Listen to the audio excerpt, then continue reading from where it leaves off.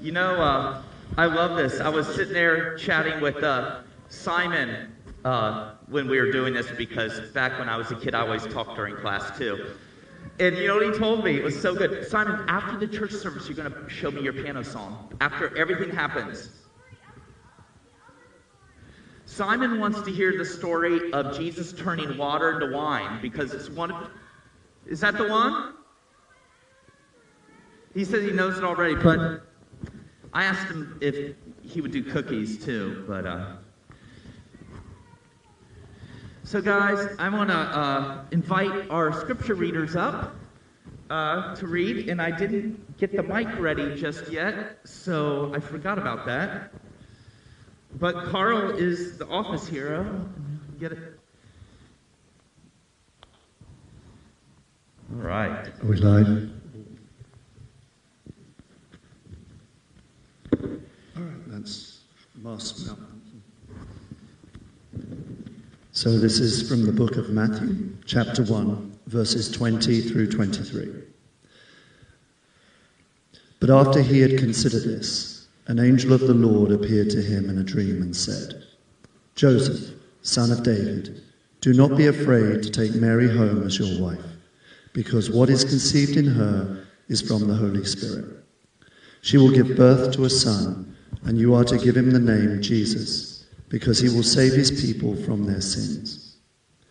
All this took place to fulfill what the Lord had said through the prophet.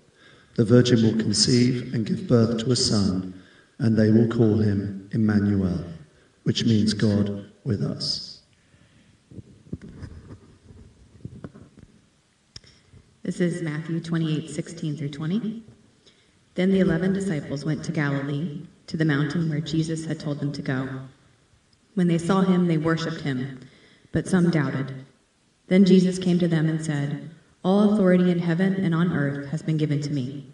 Therefore, go and make disciples of all nations, baptizing them in the name of the Father, and of the Son, and of the Holy Spirit, and teaching them to obey everything I have commanded you. And surely I am with you always, to the very end of the age. All right. Hey, first, I want to thank Kyle. Kyle, wave your hand up there.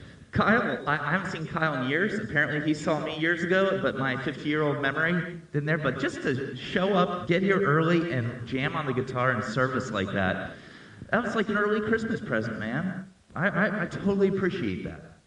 Thank you. Let's all thank Kyle. Kyle Kurz. I mean, that's like a superhero name, like Clark Kent. Double alliteration. Or... I think it's single alliteration.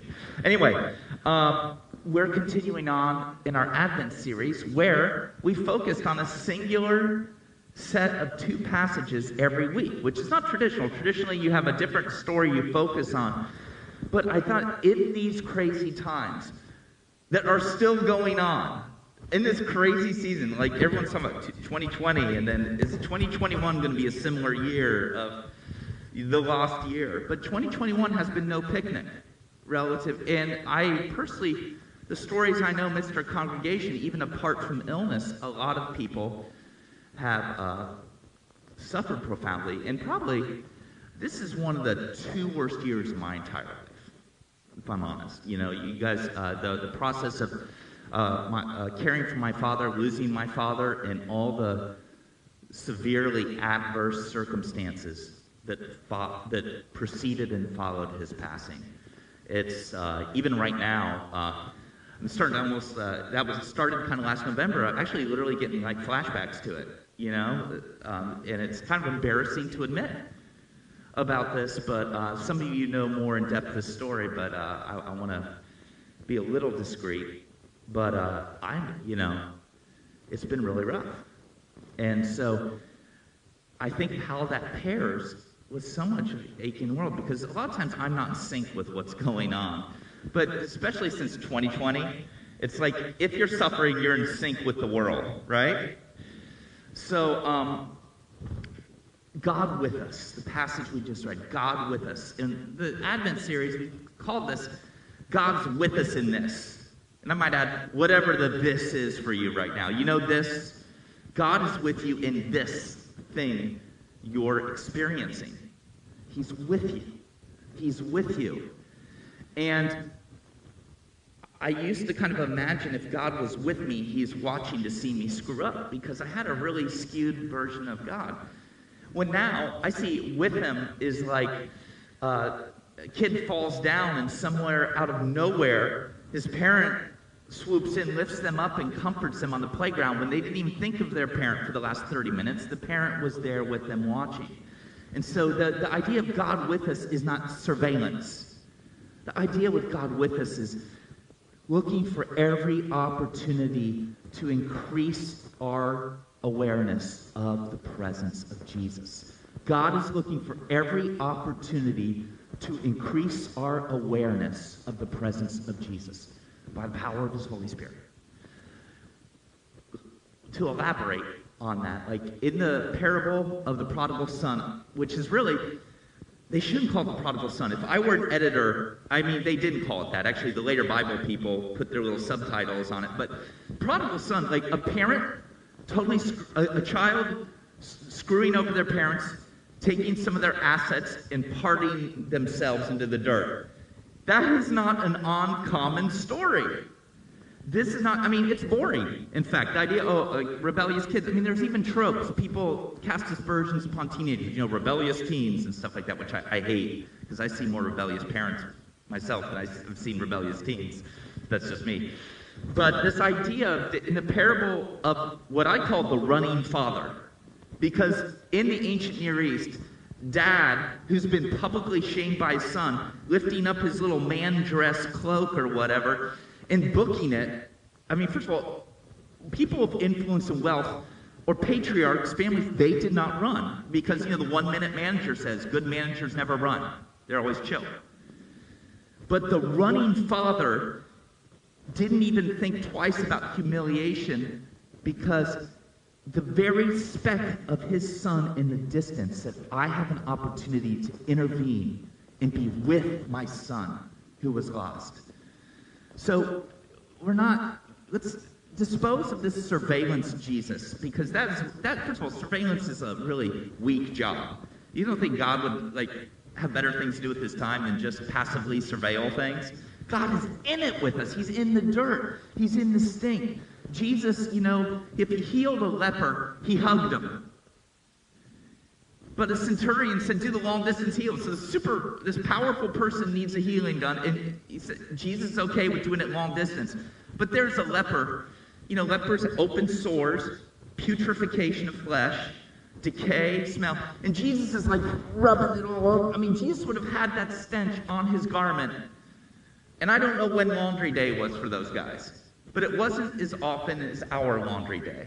So Jesus is in it with the filth and the stink with us. Jesus with us. And I reflect on that and think of, how was Jesus present to me during one of my top 2 worst times in life? Where was Jesus in the mix? In retrospect, how was Jesus present? And when I have these memories, when I have these memories, to be able to pause and say, Jesus, what were you doing here? Or Jesus, what do you feel about what was going on? And the idea of prayer can be a two-way street. Prayer is not filling out requisitions for stuff. Prayer is a conversation with a God of love who wants to transform us into more joyful beings. I mean, any animal can thrive. Any animal can thrive getting shelter, food, their shots, or whatever. If basic core needs are met, they get to reproduce, animals are good. Humans can have all that and wish to end their life. How is it that if we just live in a closed system, which I don't see faith and science remotely at odds. Science answers good science questions, faith answers good faith questions, and I'm so intrigued when they intersect, which we'll talk about a little later. But if we're just in a closed system with no divine architect, no divine creator, no artisan, then how is it that the apex species has come to the point where we can have our needs met and still sometimes feel like dying. That is not evolution, but it's human. And one of the names of Jesus is the man of sorrows, familiar with suffering. And part of being in this with you, the last person you want to be present with you in a trauma is someone that hasn't known pain. The last person you want to have with you in a trauma is someone who is not self-aware of their own pain. Because a lot of times that person will default to trying to fix you. And one of the best things to have during a traumatic period is someone with you. With you. I mean, every grief counseling book could be probably 60% of a grief counseling book could be summarized by this: shut up. Right? Shut up. I remember my mom got cancer. A pastor told me, well, don't even weep one tear because God is in all of this. And I'm like, yeah, God's in this, and he's really upset. He hates this stuff. I will shed a tear. Anyway. So, man of sorrows, familiar with suffering. How often do you guys use sorrow as part of your everyday lingo? Is that, you know what it means, but who uses sorrows in their routine speaking? Okay, 2 people. Awesome. You guys get a brownie afterwards, if we have any. But what if we would substitute that, the man of traumas, familiar with trauma? Familiar, who's adjacent to and has intimate knowledge of trauma. I just looked this up on a whim here, and I'm just going to read the opening text of an article. Maternal lifetime trauma exposure, prenatal cortisol, and infant negativity affectivity. Little research has examined the impact of maternal lifetime trauma exposure on an infant's temperament, and it goes on. Essentially what it's saying is when the mother undergoes trauma, it affects the baby's brain in a way, not in the conscious memory, but in their memory nonetheless. And the kid carries those traumatic wounds. And you're thinking, oh man, it's like inescapable then. No matter what, we're screwed. But this idea, Mary, can you imagine? Single mother in the ancient Near East, she had not hooked up with Joseph yet. Everyone presumed that she had been sleeping around. And so in that culture, not as much in this culture, but in that culture, it would have mentioned if something non-normal happened. If something against the norm happened, the Bible comments on it. Usually it doesn't comment on things that are the norm. And we know the norm in their culture Mary would have been shamed and an outcast. I can't think of a time a mom needs more support, or a woman would need more support and more people to get their back is when they're carrying a precious baby, or they're going through the traumatic process of adoption. One way or another, bringing a child into your family is a trauma capped off with joy, right? But Mary knew rejection in a culture that did rejection more than our Western culture does. We do rejection in different styles. And Mary had to go. Caesar basically wanted to tax more and required a census where people had to travel. Now, Israel's the size of Indiana, but it's a lot longer when you're on a donkey or something. It's a lot longer when you have to take special routes because you will get marauding robbers will terrorize you. You couldn't travel in a straight line back in the day. And this woman who's been through trauma is traveling, and then labor pains hit, and she can't, they say there was no room in the inn. Now the inn would have probably been distant relatives that are expected by ancient Near Eastern custom. Still like this in the Muslim world in Middle East is you are expected to house anyone that comes to your door, especially family. And no one had room. Now, the one thing that would trump hospitality is shame. And the idea of someone getting you shame. So my kind of presumption has been That rejection had little to do with no room and had everything to do with Mary being out to hear and them not having consummated their marriage. And then even after birth, Roman soldiers going out in this very tiny village and killing children. And Jesus escaping. So in the arms of mom, which is still like being in the womb, right? It's like they're still connected. When a baby cries, mom's milk lets down. There's still this like amazing connection. And throughout his life, growing up as a Jewish person in Israel under Roman rule was trauma after trauma after trauma. So all this to say is Jesus is not above it, Jesus is in it. Emmanuel, God with us. So, my question is this. Why, as human beings, why do we crave joy if all of our other needs are met? Why do we create joy that only comes from certain kinds of relationships and acceptance? Why do we crave unconditional love when humans are not inclined generally to unconditionally love people, except maybe their kids? A lot of people are inclined to unconditionally love their kids, and eventually the kids wear out the welcome, the natural flow of things. But why were we born to crave something that so many people don't get? We all put on our little shiny, happy, clip-on face of togetherness. And listen, you guys are pretty good at not putting it on. But in general, you got to keep up appearances when you go to work. And this idea that Jesus can see beyond every mask. Jesus sees every tell. The most emotionally brilliant person ever to walk the world who's directly connected to us by the Holy Spirit. Why do we crave and need to keep on going?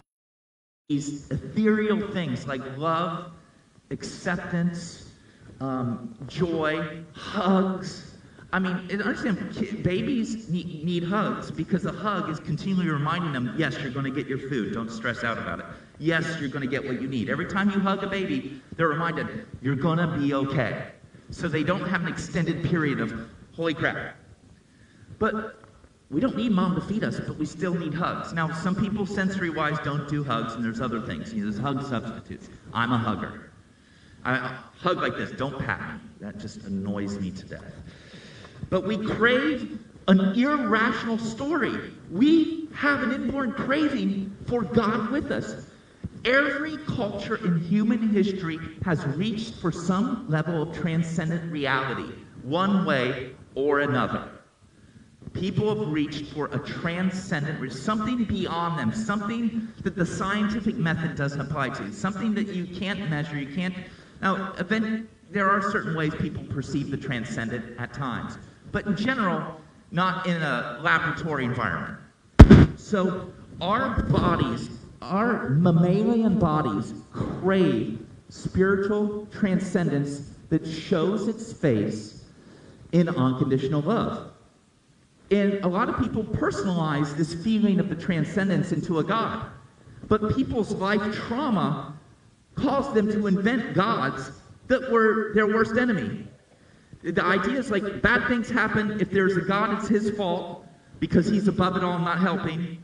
And this God, so there must have been two gods fighting and one killed the other, then the earth, whatever mythology you go to. It's violence and chaos and ugliness, and then humans just kind of get into the mix. And then Genesis comes along and talks about God conducting a symphony of creation, this beautiful description, like giving a take on it, something we otherwise couldn't understand. Showing this idea, it was good. And man, people are so good. They're in my image. And frankly, people, certain theological traditions tell you this. They say, because of the fall, there is not one good thing about us. Or that God cannot stand to look at evil, so he can't look at your sin. So he had to... Listen, no one looks at evil more easily and more often than God. God does look to evil because he's always looking to save. God is always inviting. He has, from before all of this existed, his operating system, his determined way of being was, I'm inviting everyone. But being a relational God, he doesn't force it. And being a relational God, free will and other things run amok here. But God came with us and suffered alongside us. Now, I can't give the whole story here. But this idea that we create, I would say even people who've made a God in their enemy's image. And I know so many Christians who paint God the Father as an abusive father. Like, if there's a way you can read things twice, or, the Bible gives what people say about God, and it gives what God says about God. And sometimes it's hard to tell the difference. Genesis chapter 1. God says, don't eat the fruit. Eve quotes him as saying, don't touch the fruit. Right there at the beginning of the Bible. Quoting God and what God really says. And then we're told in the New Testament that it's all about Jesus. Jesus is a crystal clear revelation. Any ambiguity to Jesus. And what I love about the Gospels is whether it's me or precious Simon Ruschetti, we get the stories. Simon has not been to seminary or studied ancient Greek, but we both get that water to wine to cover a family from shame and bring juice to the party is cool. No scholarship needed there, but it's the crystal clear revelation of what we once knew in shadows. So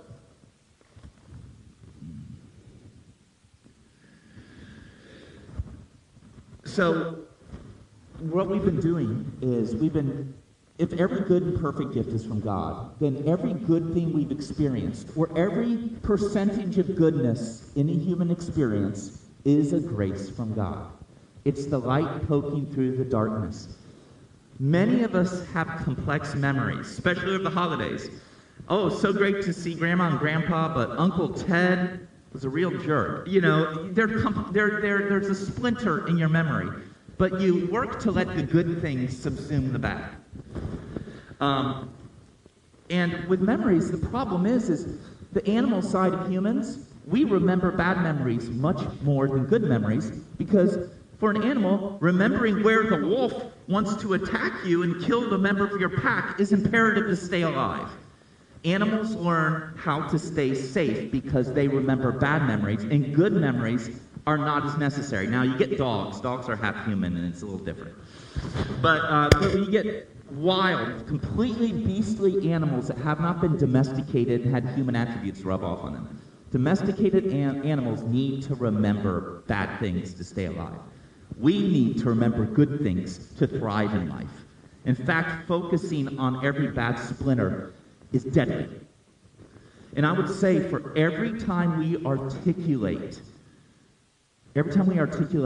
something horrible that's happened, it's really good to verbally go into the archives and articulate 7 ways that Jesus has been present to you and given you joy. And this is not the power of positive thinking. This is about renewing our mind with truth. The fact is, bad things happen to you, good things happen to you. The fact is, there's good attributes to you and bad attributes to you. Truth is a meta story. Truth is so much bigger than that.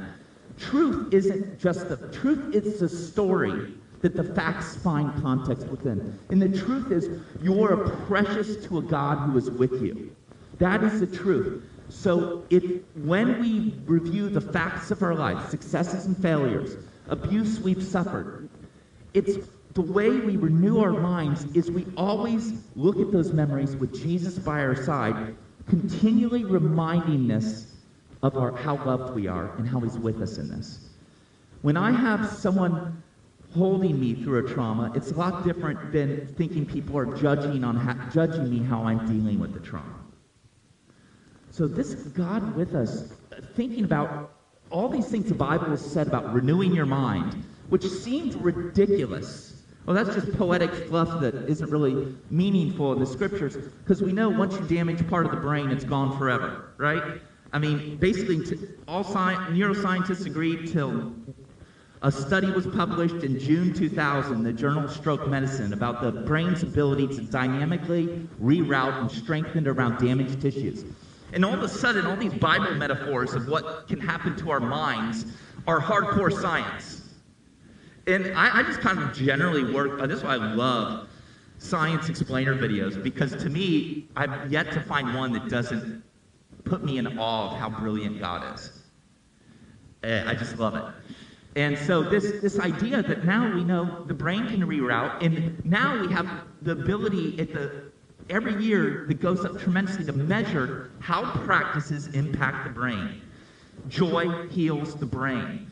Renewing our mind is the best joy. Joy is not euphoria. You can get euphoria from heroin. You can get euphoria through a buzz. You can get euphoria from a hookup. But they all have this fleeting deal where you have this good feeling and then you feel a little lower afterwards, or neutral. And this idea, so joy is not euphoria. Triggering certain parts of our brain can give us euphoria. Joy is a story. Joy is the story of Jesus. And iterations of that story, this is why we tell the Caught in the Act stories. Iterations of God's joy story play out through all of you. And over the years, I have seen it. And based on what I've seen, I can't imagine how many great things I'm not aware of. Because I know how cool God is. God uses you even when you don't know it. I know several of you here that you don't have a clue of how your kind presence changes lives around you. You just don't get it. Joy is a story. And that story can produce a feeling, or that story can sustain our will to live when we're not experiencing euphoria. Joy, the story of joy, has been able to be with me through seasons of clinical depression because the story held me. The story God told me I couldn't get away from. I wasn't feeling it, but I couldn't dispose of it either. And the story kept me stable. You know, when you're immobilized after an accident, it's no fun, but it means you can heal and get back to normal. And I think the joy of the Lord has immobilized me after difficult times in my life so I don't cause more damage. The joy of the Lord has immobilized me so in difficult times of my life I don't do more damage. That is one way God is with us, is the story is with us, in reflecting on that story. But something that in our culture we've gotten away with is because we have so many visual mediums, movies, films, virtual reality goggles, whatever. In the ancient Near East they didn't have much. But they had verbal stories, and I can't imagine what the imaginative part of their brains looked like. Can you imagine if you didn't have television movies and you had to conjure up images from scratch all the time? Everyone was a producer and cinematographer in their mind. I mean, can you imagine? We're going to meet people in eternity that for their whole earthly life had these super brains that we're only beginning to experience when it comes to imagination. And these folks would hear the scriptures. They wouldn't read it, they wouldn't highlight it, they wouldn't diagram a sentence in Greek because there was one copy in a building and someone read it to a bunch of them. And they would imagine it and they would reflect on it throughout their time. Now what happens when you reflect on Scripture, when you believe Jesus, the presence of Jesus is always with us? Well then, Jesus is with you in that reflection. So it stands to reason that part of renewing the mind, which is the story we're so grateful for, becoming the dominant story over the story that we tell, the false story we tell ourselves. That joy story of Jesus. And every good and perfect gift is from God. So this has been kind of a repeated message this is the 4th week, because I want you guys to have what has saved my life. I want you guys, what I have that has helped me through, to the point of age 50. From a totally rejected kid, born in privilege, but born weird, you know, up here, the thing that has made life better each year and not worse. I don't know too many people who can say life is better. I'm nostalgic about Transformers and G.I. Joe, but I'm not nostalgic about going to the past. I don't want to go in time machines. I mean, there's a lot of sociological reasons why going back in time would be bad, too. I don't want to go back in time because I love right now, and I love who God has healed me to be right now. I don't want to time travel. I get enough of it watching Doctor Who. But this idea that looking at memories and seeing the good memories, where I've cultivated a few good memories, in my mind palace, for those of you that watch Sherlock. My mind palace, I'll share this with you. I've got a few, but I'll share one that I can share. It's with my kids both asleep in front of the fireplace, and Kathleen's one of these cute sleepers. It almost looks like she's posing. And Ian's one of these slack jaw sleepers with drool, a puddle of drool. And they're there, and then Adrian is on the couch because she doesn't sleep on the floor, and she's just nuzzled up in a blanket.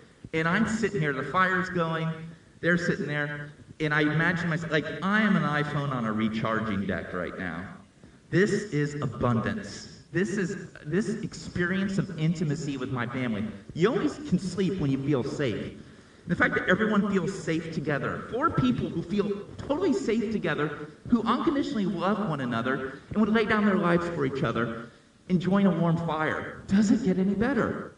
So they're all sleeping. So when I meet with Jesus, he's whispering, because you don't want to wake the kids up.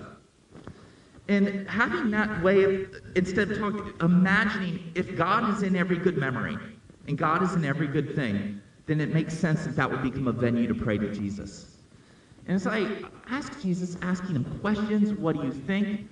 And so far, Jesus has never agreed with the bad things I believe about myself. Even though my mind is broken in some ways, for some reason, when I pray like that, Jesus has never agreed with the lies. Now, that's not true for everyone. Some people really need an experience of freedom and deliverance because their brain naturally imagines Jesus to be abusive. And there is healing for that. My personal experience has been that I've been able to experience Jesus in that way. And Adrian just approached me this morning, and she goes, Jeff, I just found this note I took, and I was reflecting on it. What is this? He goes, well, 3 years ago, we were sitting in front of the fire in the backyard, and I was asking you, why are you so bummed out? And you spent an hour and a half giving me a list of all the ways that you feel like a failure. And I don't know if you were aware of this, but I wrote down everything you said. And I called the note on my phone, Lies Jeff Believes About Himself.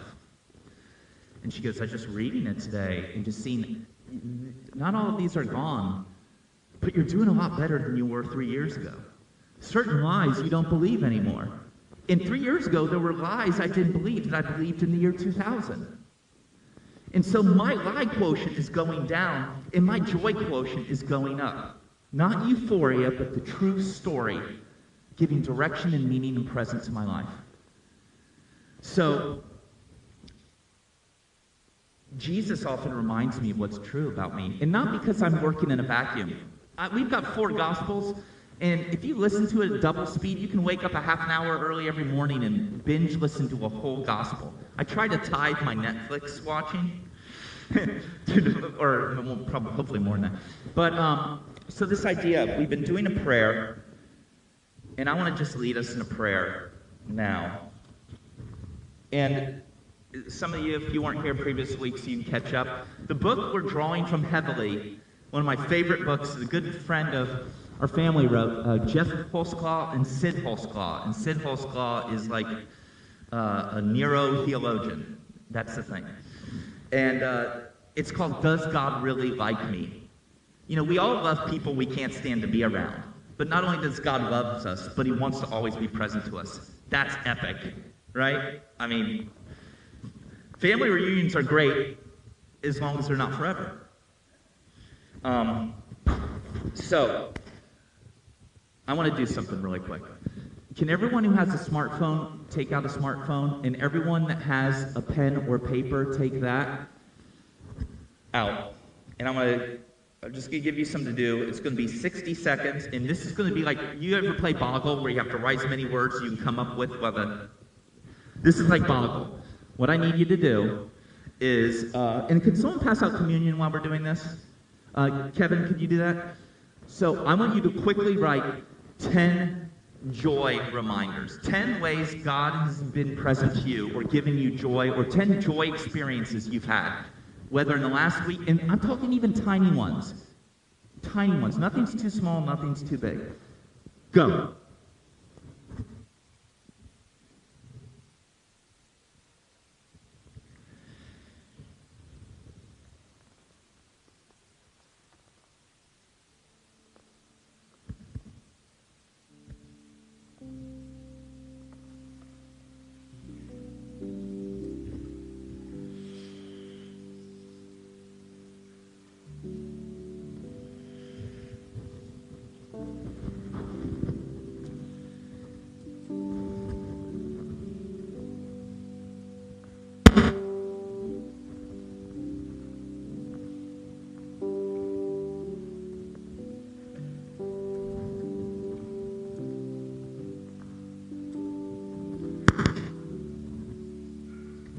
Okay, 60 seconds. Did anyone get 10 whole memories in that time? Who? Anyone get 8? All right. You know, the more you do these practices, you're going to not be able to put your pen down.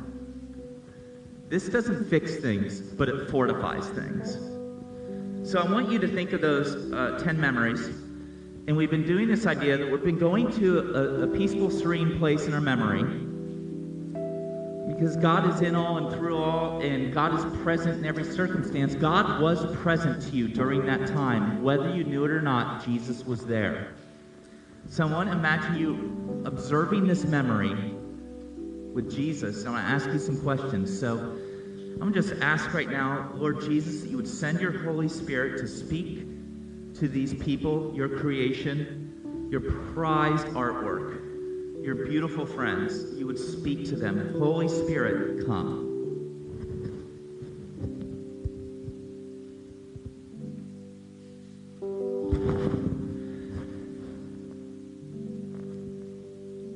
So as you're in this good place with Jesus, how is he? Is he standing next to you? Is he standing in front of you? Is he sitting down with you? I just want you to imagine, like, make this concrete. Produce this film, all right? Where's Jesus in location to you?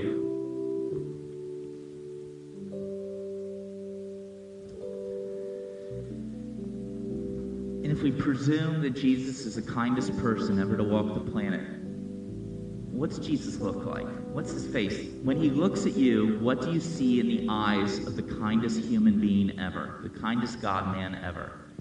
What do you see in his eyes?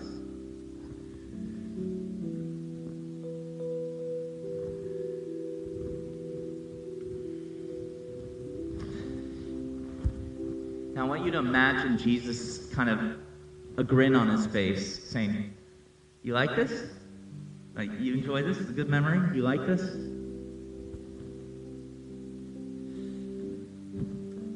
And just, you can see he's reveling in being with you. Like, this is a God who's not troubled by it to be your presence, but he would take every bit it could give. Do you like it? Now Jesus asks you, well, let's get specific here. What do you like about this memory?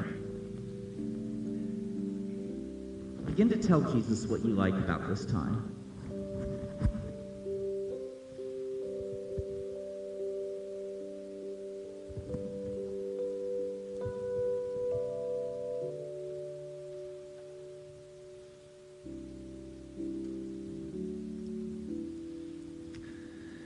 As you kind of tell Jesus what you like about this time, or maybe you were at a loss for words, either way, I presume he is really cool with you.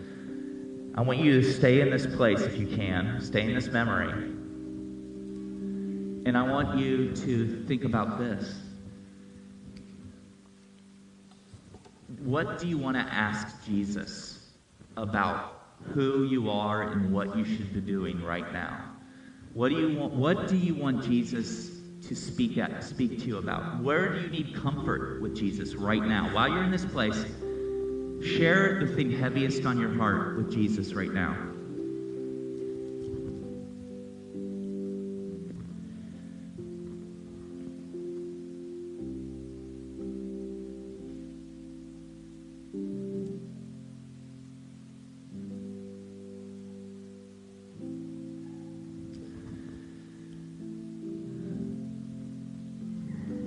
As you imagine Jesus, what does his comforting presence look like as you share this?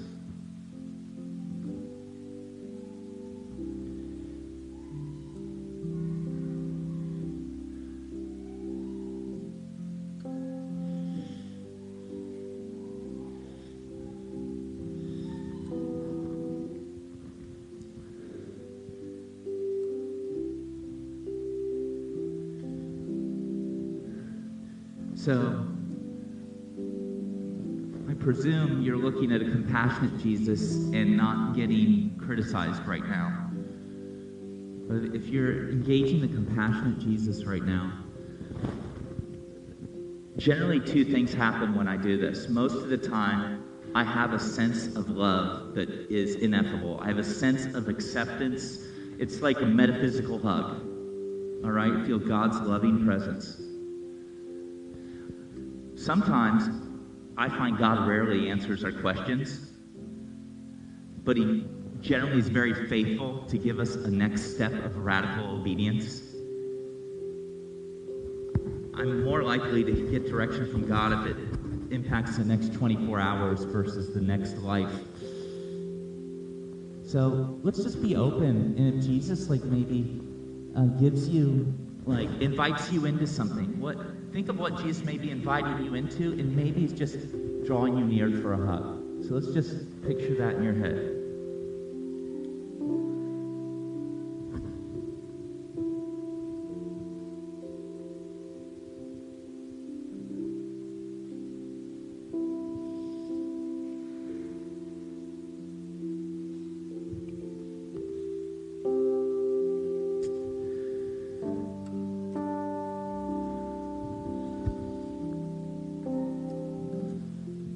As you kind of leave your memory place, or you don't have to if you don't want to, if this is still, God's still doing something. I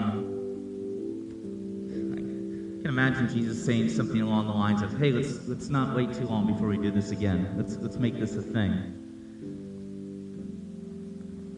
As we're entering into ministry time, God with us was culminated in God within us. God with us became God within us, meaning we become a temple where the Spirit of Jesus dwells. It doesn't make us act perfect or live perfect, but it begins it's almost like a home remodeler, expert restorer takes up residence in the guest bedroom of our house. And while we're living in the house, keeps making these amazing improvements. And home improvement is very tedious, much harder than a new build. Right? You can build from scratch, it's easy. If you have to fix an old Victorian house, get ready.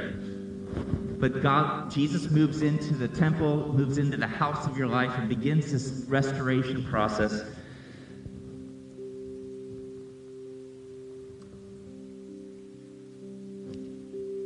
When we take communion, the body and the blood of Christ, such a weird and awkward symbol. But if you know the story of Passover, you see why Jesus chose this ceremony to remix. He reappropriated it. He took a story for freedom for a nation and made it a freedom for humankind. Jesus is like this crystal that if you take light to one people, he refracts that light to all people. On the night he was betrayed, Jesus gave thanks. He took the bread and he broke it and he said, "This is my body. I'm laying down my body for you." After the supper, he took a cup. He said, "This cup, it's the new covenant in my blood. Every time you drink it, remember me." Telling them his body's going to break imminently, his blood is going to spill imminently, and he does it all out of love. And Apostle Paul said to remember every time we're doing stuff like this together, that Christ is in us. So let's do this. Lord Jesus, come. Did I just preach a whole sermon with my mask on? Oh, that's weird. Oh, well. Just being extra considerate. Don't expect it next week. So as we've taken Jesus in us, here's the great thing. Because of you, broken, limping you, who still has plenty of lies that you need to delete, plenty of lies that need to be erased. God's erased a bunch, but there's plenty more. But where you are right now, I want you to know that God is going to release you to be a part of people's joy memories. God is desirous to use us all to enact his joy storyline with people in acts of kindness, in tremendous generosity, in presence to people, in prayer for people, in provision for people. What you guys do, God's always going to invite you. If you feel a nudge to help, that's God. But I want to say this.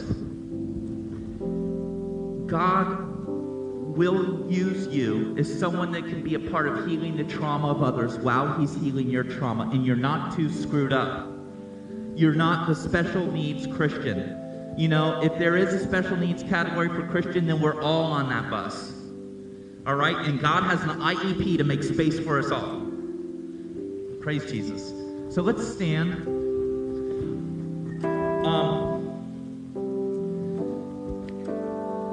I'd like to invite, we have people to pray for you. Listen, guys, you're going headlong to the holidays. Better get some prayer. We have non-judgmental, non-advising people who are fellow screw-ups and joyful-filled people and healers like you. God brought up anything painful, get some prayer about it. If you believe God is calling you to an act of obedience, get some prayer about it. God may be calling some of you to be generous with this One Good Home project, which I checked out. Actually, Carl, you were wrong. It's not 5%, it's 10% as of the service. So we're 10% there towards the $50,000. That's $10,000. No, $10,000 is 20%. Excuse me. No, we're 20% there. And I believe, amen. And I believe God's going to speak to you guys to join in on that hospitality deal. But Lord Jesus, we crave your presence. We crave your voice. We crave your love. Help us be instruments of your peace. And Jesus Christ, thank you for these people. They're so awesome. Amen.